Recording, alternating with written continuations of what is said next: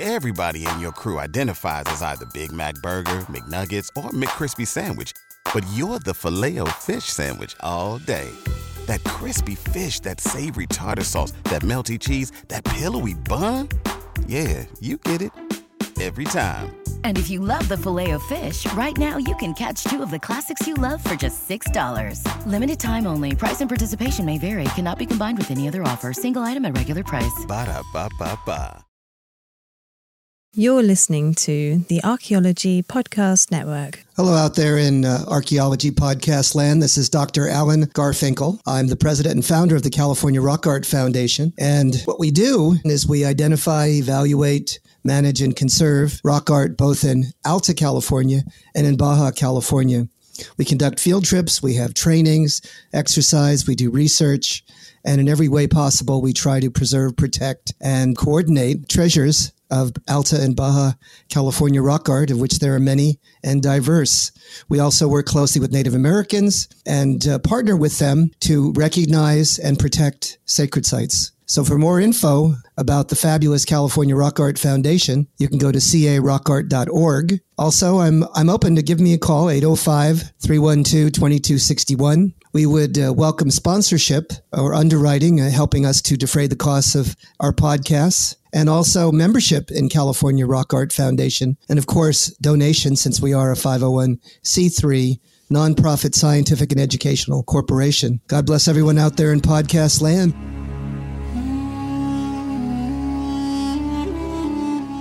You're listening to the Rock Art Podcast. Join us every week for fascinating tales of rock art, adventure, and archaeology. Find our contact info in the show notes and send us your suggestions.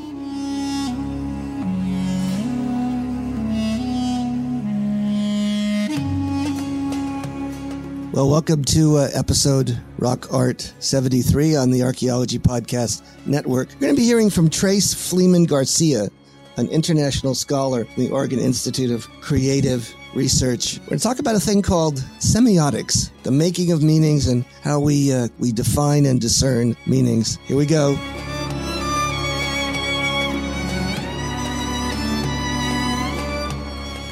Hello out there in Archaeology Podcast land. This is your host for the Rock Art Podcast, episode 73.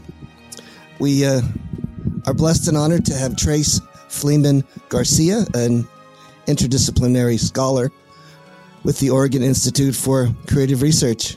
We're going to sort of roll through this and talk about it's an esoteric subject, but one that's near and dear to my heart, called semiotics. And we're going to drill down and talk about meaning and metaphor in symbols. Trace, are you there? Yes, I am. Trace, it's an honor and a real blessing. We have only met recently, very recently, at the Society for California Archaeology meetings there in Visalia. Mm-hmm. Yep, my hometown. And we certainly became fast friends, didn't we? Yes, we did. Absolutely. And Trace, why don't you give the listeners sort of a thumbnail sketch of what the heck semiotics is and why it might even be relevant to the study of rock art? Mm-hmm. So classically, semiotics is considered as the science of signs. And that is a definition that comes up all across the literature.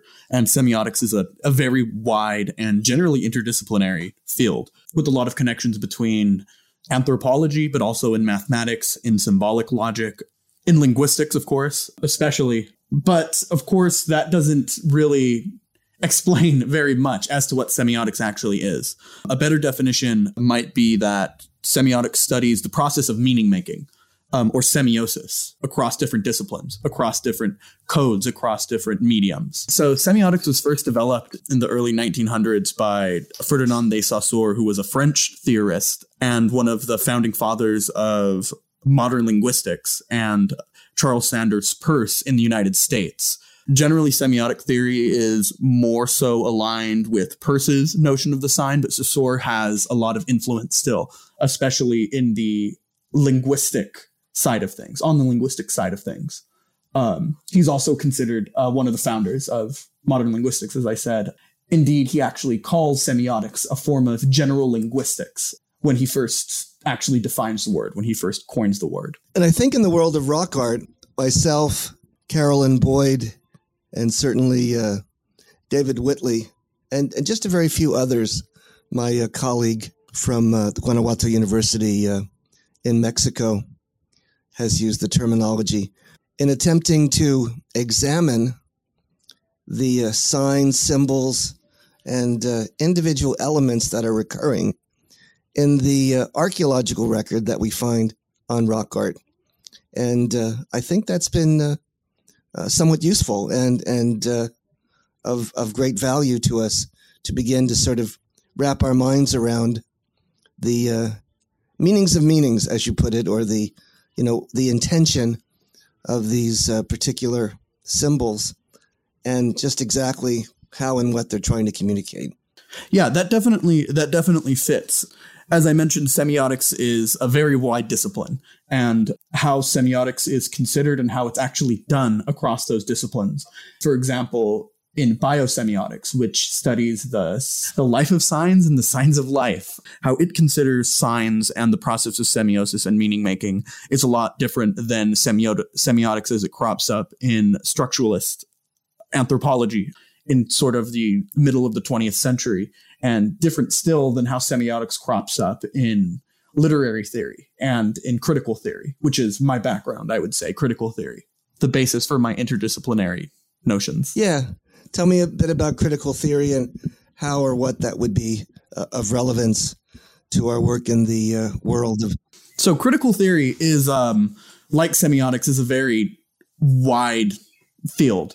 Generally, I like to explain it as this theory of critique, or not necessarily criticism, but critique. There are two main schools of critical theory. There is more so the French side of things with thinkers like Foucault, Jacques Derrida, and Lyotard are three very big ones. Mm-hmm. And the Marxist theory Marxist model of critical theory, which is associated more deeply with the Frankfurt School, with thinkers like Adorno and Benjamin and other primarily German-speaking philosophers. Critical theory has very close relationships to semiotics, especially through writers like Roland Barthes, and even early in Foucault's work, he writes a lot about semiotics and signs and specifics. So critical theory is this very broad term, just like semiotics, right? But it has more of a focus on criticism and critique. Critique as interpretation, but also cultural critique, cultural criticism. Some have said that Nietzsche is the father of critical theory in the West. Okay. So I guess to bring it down to something that maybe our listenership might understand or might grasp or sort of hang their hat on, there is this concept called indexical animals. Have you run across that, Trace? Mm-hmm. Indexical animals? Yes, I have. And there's been a couple of papers written about that. And one of those indexical animals that I could bring up, a couple of them, but that's been near and dear to my heart, of course, is the desert bighorn, or the other one that we've been focused on, of course, is the serpent. But what those indexical animals tell us about the cultural milieu of the indigenous people that depict them is there's a package, a set of compound metaphors that relate to the imagery that is used on their rock art, and packs in quite a lot of multiple meanings, imbricated meanings that help us understand the imagery. Now, they're powerfully religious, they're sacred, they're also involved with some of the mundane elements of hunting, but also fertility and rain and et cetera, et cetera. And only as we begin to study these images and think about them linguistically and ethnographically and from every other angle, sometimes through habits and habitat of the animals themselves, can we really begin to get a sense of the significance and the understanding of the way these particular symbols were nested in the cognitive map of the universe for these people. And it's very revelatory once one can get to that particular level. Does that make any sense, Trace? Mm-hmm, absolutely. I would consider this to be one of the most fertile places where semiotics could cross into archaeology and into ethnography. There is already, it seems to be some crossover from the rhetoric of semiotics, the vocabulary of semiotics here. There are generally considered to be three main categories of signs in classical semiotics, and those are the index, the symbol, and the icon. And of course, an icon is something that is exactly what it sounds like, something that actually mimics what it represents. Whereas an index is something that kind of interestingly here is something that has kind of a natural relationship. So the classical example of that would be that smoke is an index of fire. Right. And of course, this is in classical semiotics, these definitions have shifted slightly over the years, over the now up to 100 years of semiotics existence in the West, although some would like to point out semiotics' roots in medieval Europe, in the writings of Porphyry and even St. Augustine. So for instance, as an example, just to bring this, full court, full circle, as it were, the book that I'm writing with and have written with Tirtha is called The Iconicity of the Uto-Aztecans. And so what we're attempting to do is historically talk about the evolution of certain key symbols and how those are tethered and nested in the cosmology and the religious perspective of people that have been classed as associated with an overarching linguistic unit known as Uto-Aztecans, and how the environment and their cultures and habits and habitats and socio-political organization, etc., has sort of focused in a way on the central hallmark elements. And they can be something as simple as a symbol for water, a symbol for a serpent, a feathered serpent, on, and the rattlesnake as well. So all of these different packages, which seem somewhat mundane and simple, end up being highly, highly complex, as you're well aware. Yes. One of the advantages that semiotics gives to the analyses of things like rock art, but also any cultural text, that notion of text is a lot wider in semiotics than it is in literary theory, for example, or non-semiotic literary theory. But one of the advantages it gives is that it allows one to investigate and interrogate the underlying grammar and syntax of symbols in things that are wider than linguistics. And as I mentioned, Ferdinand de Saussure very closely allied semiotics to linguistics, although he wanted to broaden the field a little bit, actually a lot, and he did end up broadening the field. There has been critique on the side of semioticians and non-semioticians alike that semiotics uses linguistics as kind of a metaphor for everything else, that it just kind of invades other fields with linguistic rhetoric.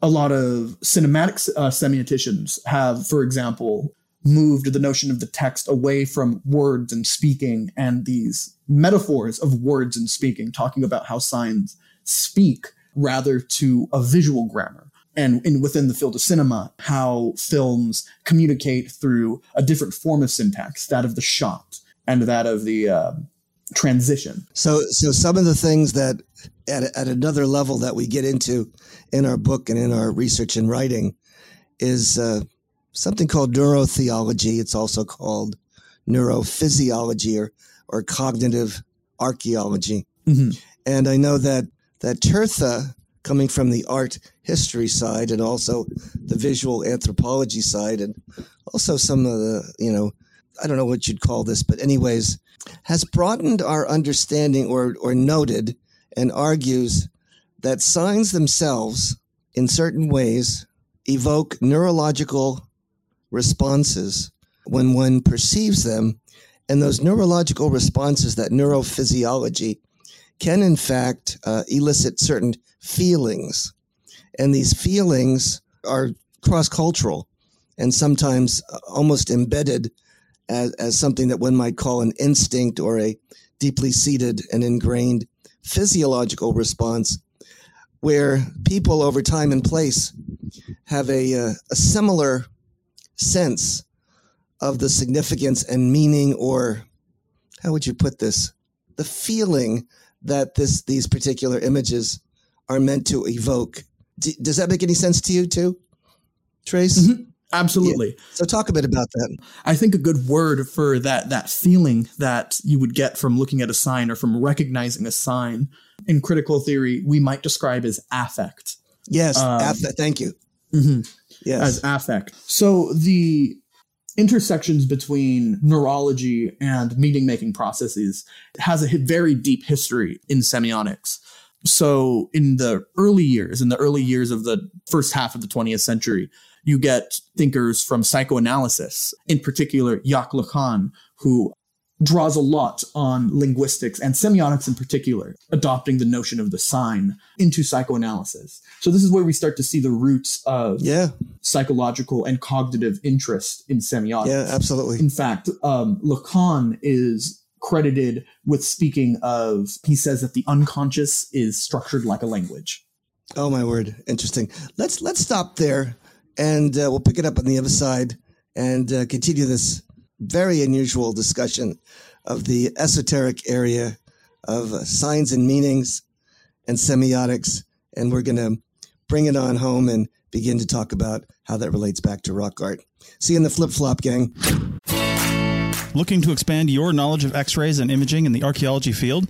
Then check out An Introduction to Paleoradiography, a short online course offering professional training for archaeologists and affiliated disciplines. Created by archaeologist, radiographer, and lecturer James Elliott, the content of this course is based upon his research and teaching experience in higher education. It is approved by the Register of Professional Archaeologists and the Chartered Institute for Archaeologists as 4 hours of training. So don't miss out on this exciting opportunity for professional and personal development. For more information on pricing and course structure, visit paleoimaging.com. That's PALEO imaging.com, and check out the link in the show notes.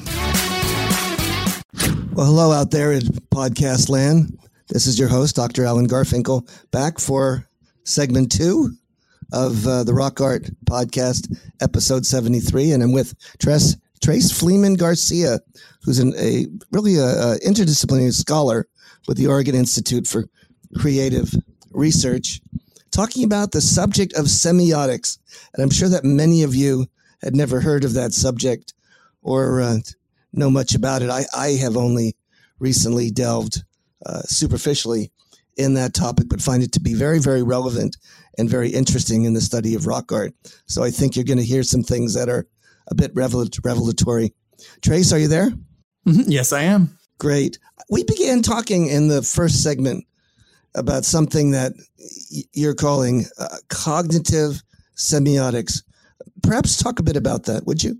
So, as I had mentioned in the earlier segment, semiotics has this very deep history with cognition and with psychology, and in particular psychoanalysis. In the past 50 years, a newer discipline of semiotics, or biosemiotics, has kind of appeared on the stage. I myself am a member of the International Society for Biosemiotics, and just this last year, I was presenting research at their annual conference. And ultimately, biosemiotics is considered to be a study of the life of signs and the signs of life, as once again I had mentioned before, and has a deeper relationship with the fields of biology and in particular neurology than semiotics kind of had in the past. Although many would argue that biosemiotics starts actually in the late 19th century with Uxküll and other researchers in biology and ethology. Not to be confused with, but ethology, the study of behavior. So within cognitive semiotics are these new and interesting ideas about how to apply the methods and theory of semiotics to studying things like neurons, but also the notion more widely of meaning making within the body, which includes things like the analysis of DNA and RNA as codes, as semiotic codes. And in rock art, if I try to drill down to certain aspects that I myself and others perhaps have thought about or used, or maybe not. There's certain elements, certain designs and symbols that, at least to us, I think, elicit, as you call it, emotions or feelings or affect. Sometimes they're surprise, right? Mm-hmm. And sometimes they're terror. And other times it's almost like staring or riveting attention. Okay? Mm-hmm. So one of those that are cross-cultural that seem to appear regularly on what I call supramundane beings, or you can call them shamanistic ancestor deities or any kind of other figure you want. These are full front-facing numinous creatures, right, that have concentric circle faces. And this concentric circle face is, a bit of a bullseye. But when one sees it, as my colleague has reminded me, although we can't see two eyes, we can certainly see one eye. So we know it's alive. We know it's something that is actually a being of sort, and it rivets one's attention almost in a hypnotic way. And it almost opens one's mind to a bit of mystery. How's that? Mm-hmm. You've seen these, haven't you, Trace? Mm-hmm. Yes, I have. Semiotics has, I think, a lot to offer the systematic study of rock art. And as we've talked about, there is already a crossover of semiotic rhetoric to anthropology and to archaeology. We talk about indexical animals and why rock art is very ripe for semiotic discussion is very simple. It's because rock art is obviously a process of meaning making. And I think that makes it already within the discipline of semiotics. It's already a semiotic endeavor to make rock art. And when we talk about affect, semiotics also provides us with a broader model for how we actually do the analysis of those things like affect. Other signifiers within rock art might not only be the visual or the emotional, but also might have to do with things like position, and even from the field of archaeoastronomy with things like how light reflects off of them during different times of the year. Those are all things that hold significant meaning, and those are indeed signs.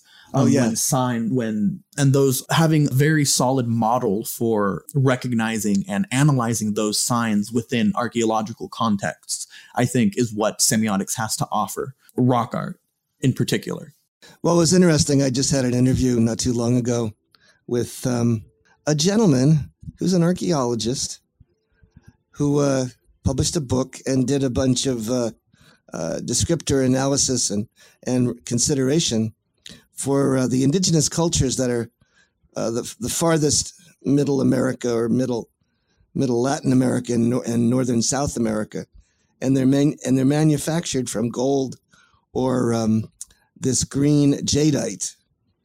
And he said something that has absolutely stuck with me tremendously. And he said, those are both stones. And these are objects that are obviously have meaning and are ritual or symbolic and ceremonial objects. But they're very similar in form in the sense that one must polish them to a high level, and they glisten in the sun. They're preserved and they radiate light. And that obviously has a very significant communication or message to be made relating to power. And I said, wow, that is rather interesting, and that even has relevance for rock art, because some of the earliest rock art is called Great Basin Carved Abstract. And it looks like the artisans went to town in almost making sculptures on the rocks of embedding almost a three-dimensional convexity and concavity to these artistic images that are abstract into the rocks. And that to me is fascinating. So the way semiotics can help to analyze the way that these different signs, not necessarily just the visual signs, but signs more broadly, things like material and place and location and time and how they fit together into these strings and they fit together within a particular grammar, within a particular syntax. Yes. And it's these Saussure, I believe, was the one who noted that signs are not simply like, their value is not quantitative, but more qualitative, that he likened it to every piece on a chessboard. It relates to each and one next to it. And only in the context of how they relate to each other can the actual value of the pieces be understood. Wow. That's rather sophisticated, complicated, and endlessly engaging and interesting to have said something like that. It's amazing, actually.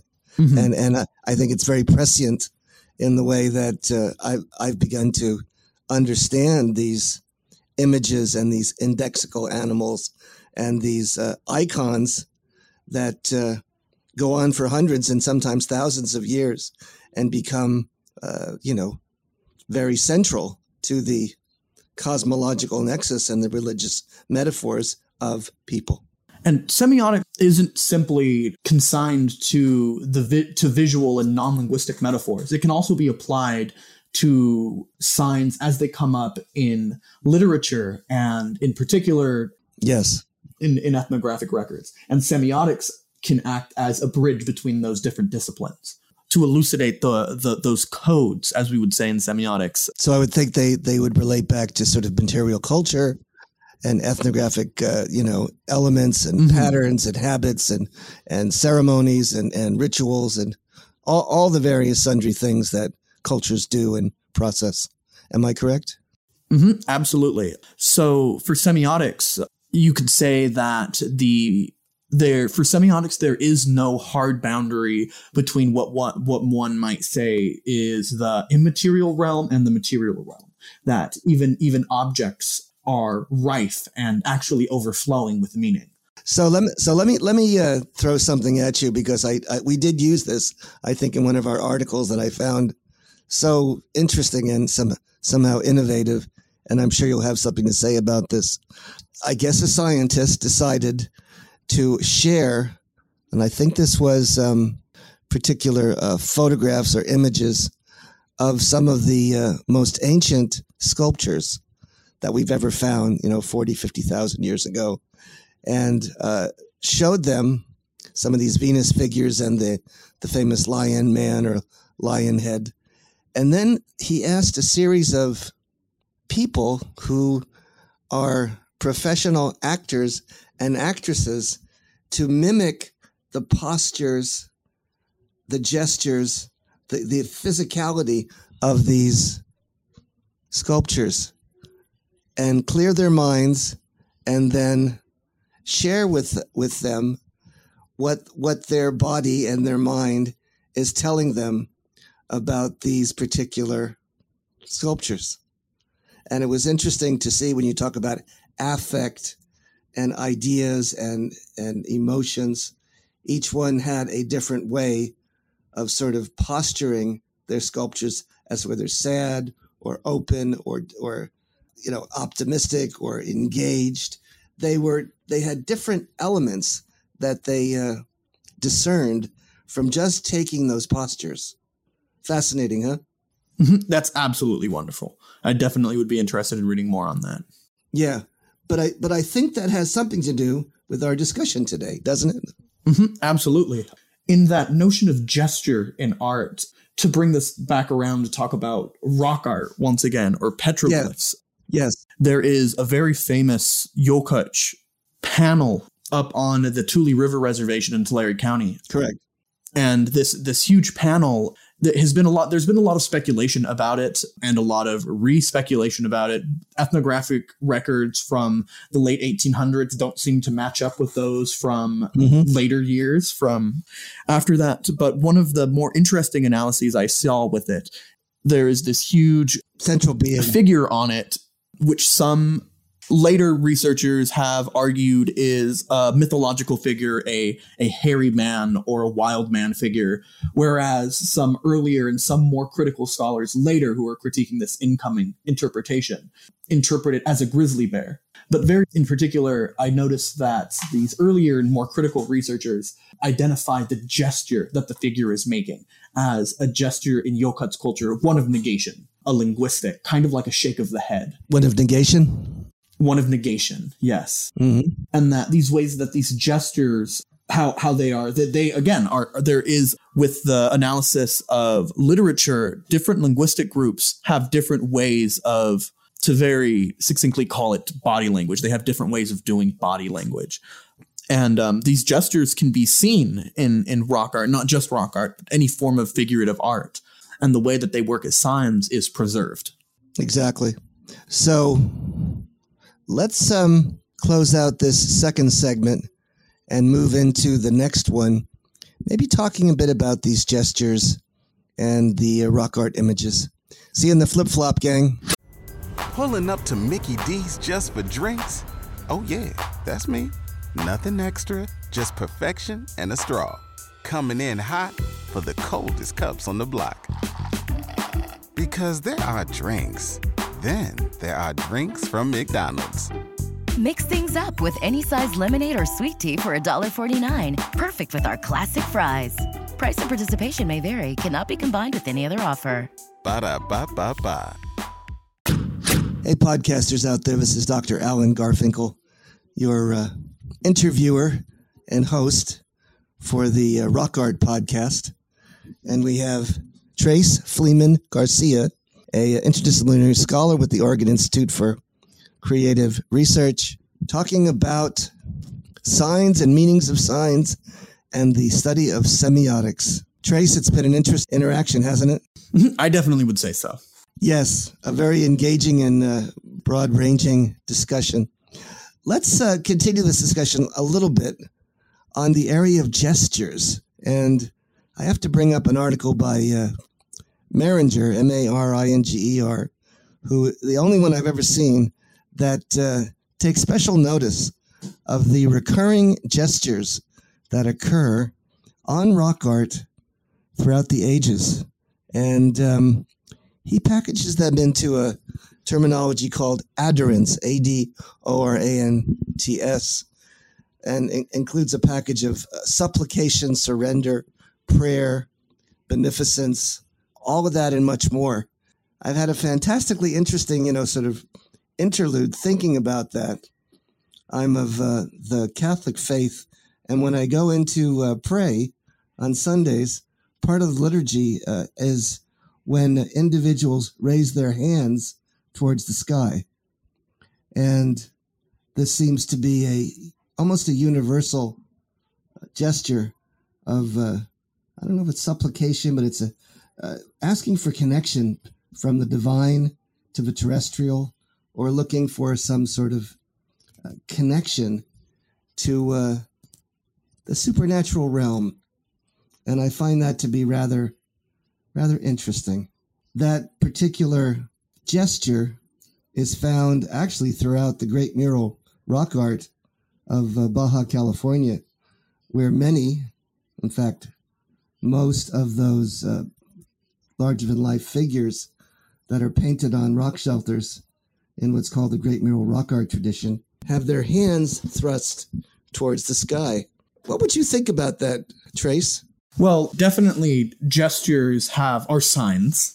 I've talked a lot about signs in these three segments, but I don't think I've really defined it well enough in order to speak about things like gestures. So just very quickly, I will say that for Umberto Eco, who is a great famous novelist and also literally wrote the book on semiotics, he defines a sign as anything that can be used to lie. The classical definition of a sign from Saussure is that anything that stands for something else. But for Umberto Eco, a better definition of that is anything that can be used to lie. So any sign process or meaning-making process is liable to be analyzed from the framework, from the methods of semiotics. And that includes gesture. And gestural languages, gestural codes, again, as we would say in semiotics, occur very broadly.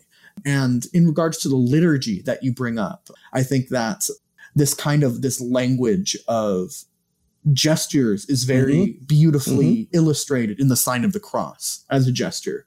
And it's not simply one gesture, one sign, but indeed a whole complex of signs that relate to other signs. How it's done with the right hand, because Jesus sits at the right hand of the Father, and how it also acts as a performance, as a participation in the major mysteries of the church. So gestures are these very complex things, and they indeed act within their own grammar, within their own syntax. What part of where they and it's communicated in signs and different values of the signs, like you mentioned in this rock art of these characters, these figures reaching towards the sky. So when we see a character reaching towards the sky, there are other signs that can be dug out of it. The upward direction is its own sign. It refers to something. It's always a tricky. There's a notion of intention in signs, but because things are overflowing with meaning in semiotics. You can't narrowcast a sign. You can't pinpoint or say precisely what a particular sign might mean, because it is such a package of many meanings, all intertwined or imbricated, as we've said. So am I correct in sort of assessing that? No, you're absolutely correct. Semiotics can be considered, in a certain sense, a process philosophy, that instead of looking at things as these static objects, rather it's a study of sign or semiosis. In fact, Umberto Eco has a deep critique of this notion of semiotics, that it is the analysis of solid objects, of these things that don't change, but instead moves it towards an analysis of semiosis.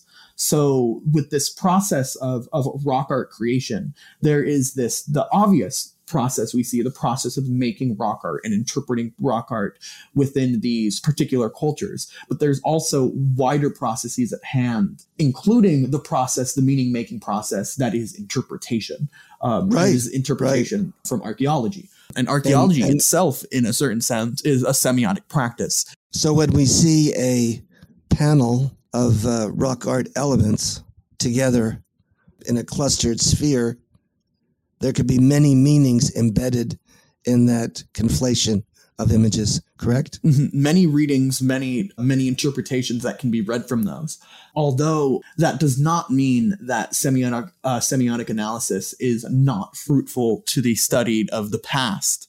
Archaeology, in a very pre-modern sense, as the study of the past, the study of the arche in Greek, the basis. Right. Because with ethnographic records and mythological ones for things that, we have a nice wealth of sources in Mesoamerica for iconographic analysis of rock art and art more generally, those gestures and things we have. And then we have linguistic elements, those gestures generally can be tied to, and how they work, tied to linguistic groups, that is spoken lingual groups, that the sign for negation in Yokuch-speaking cultures can be seen in the rock art of the Yokuch, that actually very easily can help one see what the most likely candidate for who created the rock art or what meaning it might have. And exactly. So, for instance, as an example, we have these anthropomorphic figures, larger than life, and they are displayed in a full front-facing, static, numinous posture. And that's how they're displayed.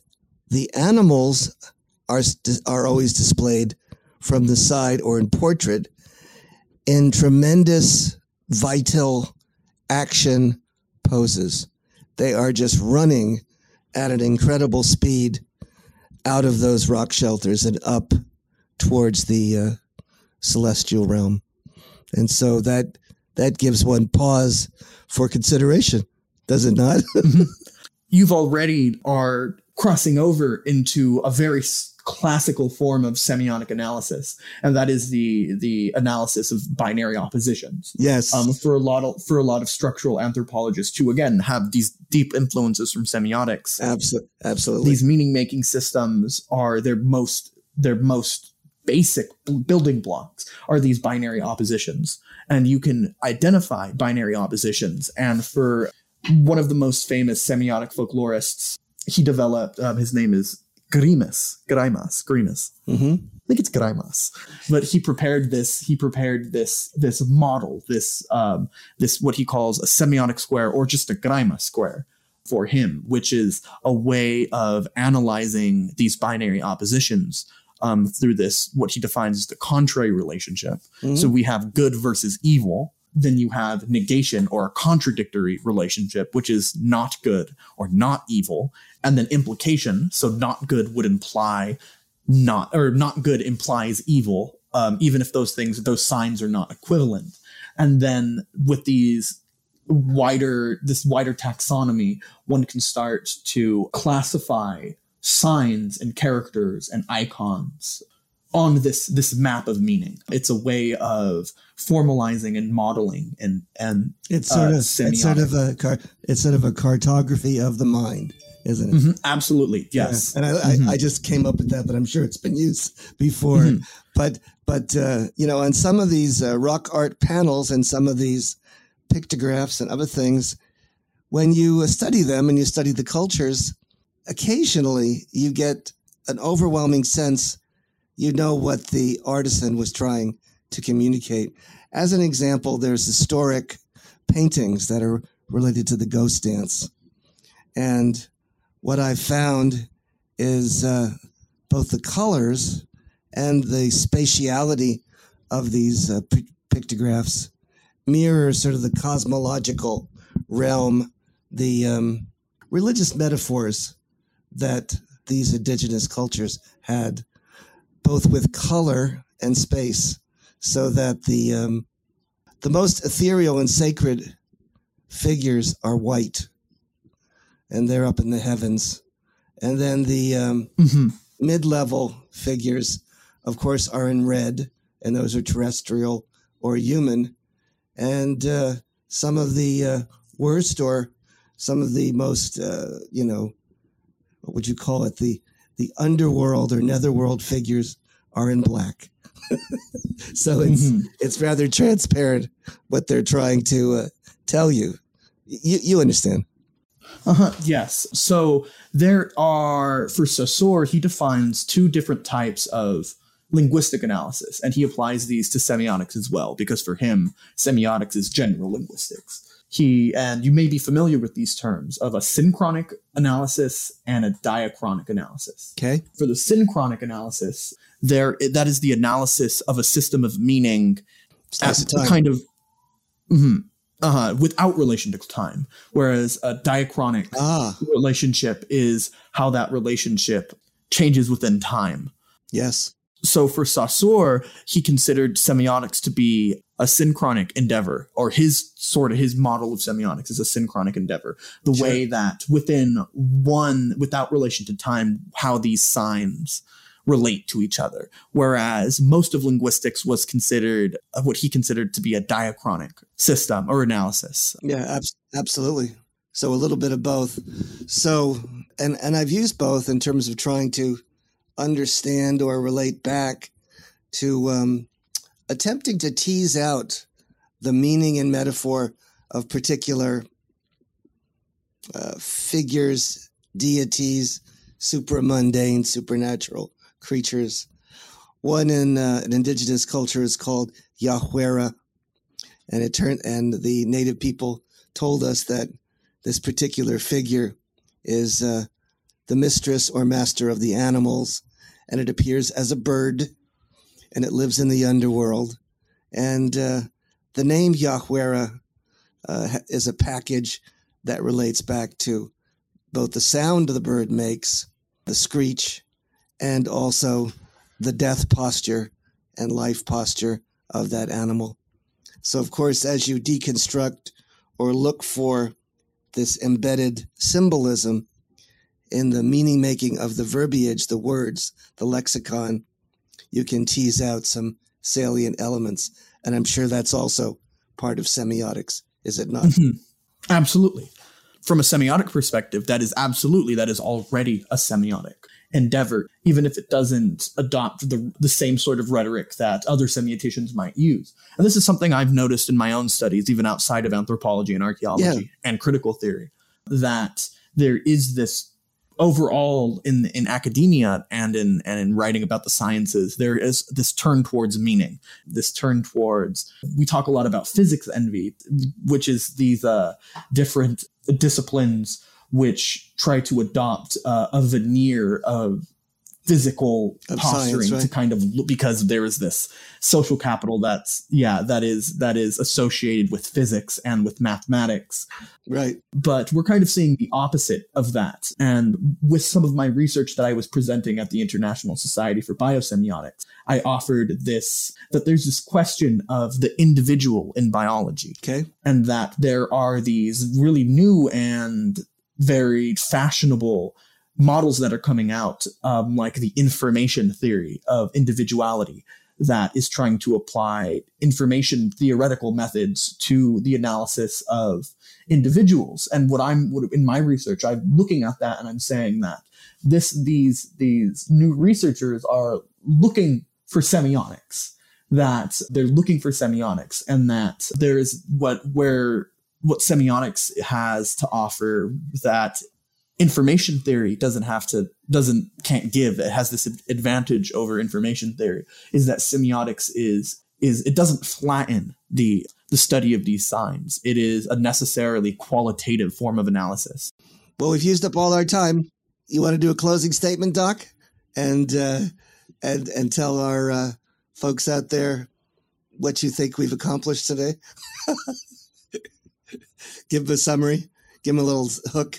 So semiotics is, at its heart, these studies, this study of meaning making, of semiosis, and any process that holds meaning or creates meaning or interprets meaning, it fits within the discipline of semiotics. And semiotics gives us this wonderful grammar, this wonderful model, this wonderful form of rhetoric for this analysis of meaning.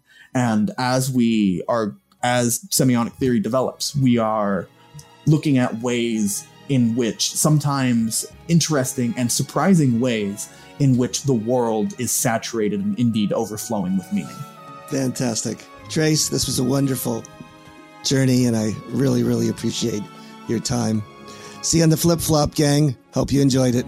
God bless.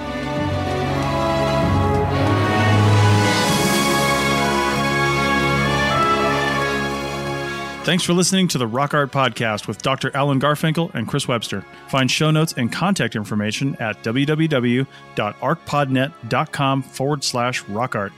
Thanks for listening, and thanks for sharing this podcast with your family and friends.